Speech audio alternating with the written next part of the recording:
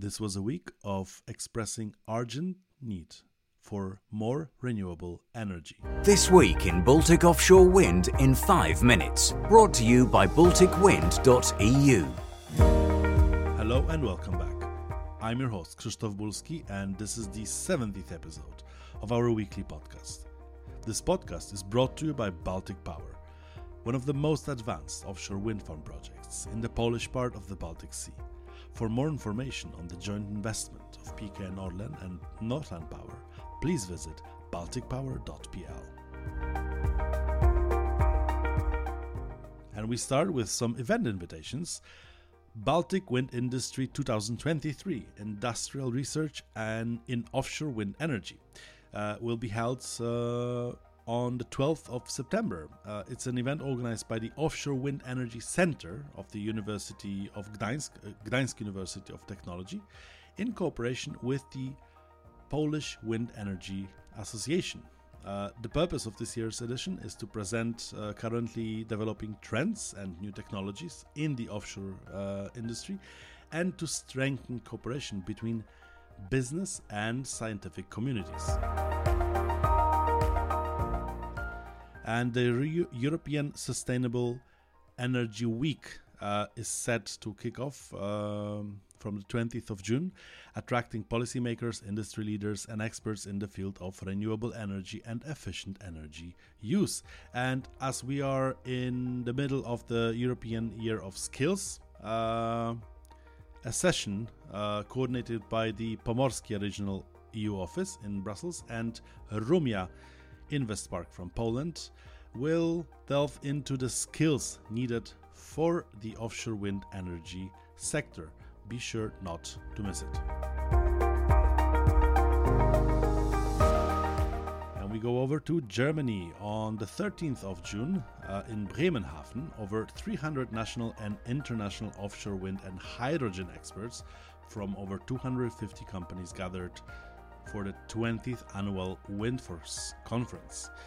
Challenges and opportunities of this 30 gigawatt expansion of offshore wind energy planned for the next few years, as well as the realization of the offshore electrolysis targets were discussed.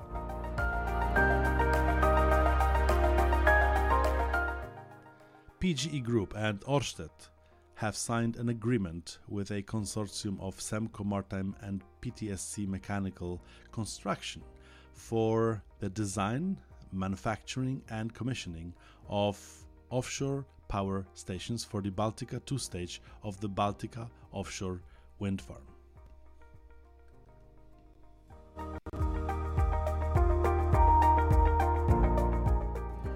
The Danish government refuses 24 applications to set up offshore wind turbines through the open door scheme without further processing. It's a huge failure, states Green Power Denmark.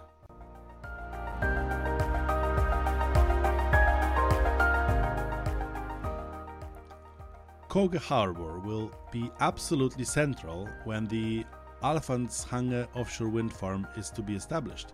In 2026, the Øresund region will receive green power from wind turbines at Alfonshange, which corresponds to the consumption of 300,000 households per year.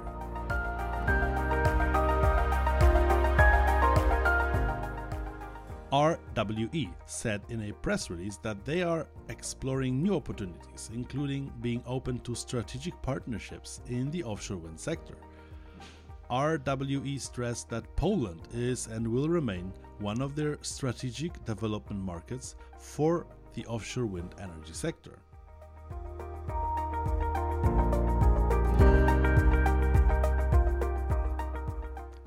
Kustvind has announced the withdrawal of their application for a permit to build the Sydkustevens wind farm in Sweden Sea territory.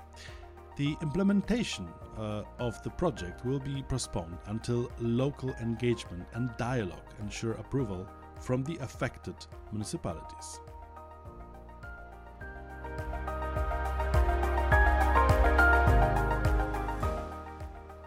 Litgrid, the Lithuanian TSO, has commenced construction on the Darbėnai substation, a project that holds great significance for the Baltic Sea region.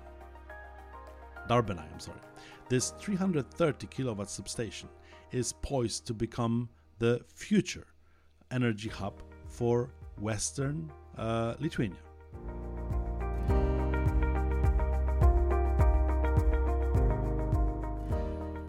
And in a time marked by increased global tensions, the need for a green transition, protection of nature and development of the fishing industry, the Danish government, together with all parties in the parliament, has entered into an agreement on Denmark's marine plan.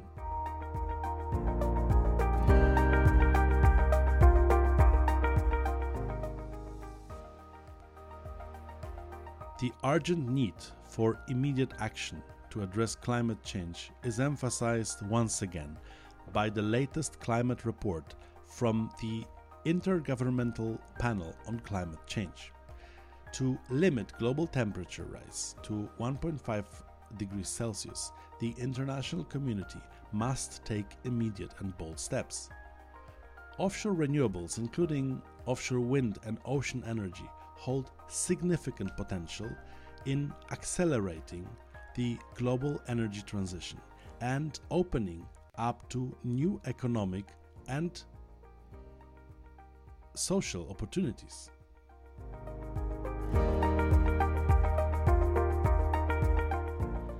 And as the Russian aggression continues, we continue to closely follow all information related to Russia's war against Ukraine and its consequences, which are relevant for the offshore wind industry in the Baltic Sea.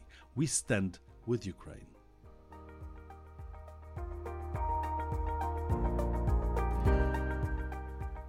And once again, thank you for tuning in for this much more than 5 minutes of a summary. But since more and more news keeps coming in every week, it's getting hard to put everything together in under 5 minutes. What an amazing time to be following the offshore wind industry developments in the Baltic Sea. Don't forget to follow us and to stay updated on the latest episodes. And don't hesitate to reach out to us if you have any questions or comments. Thank you for listening.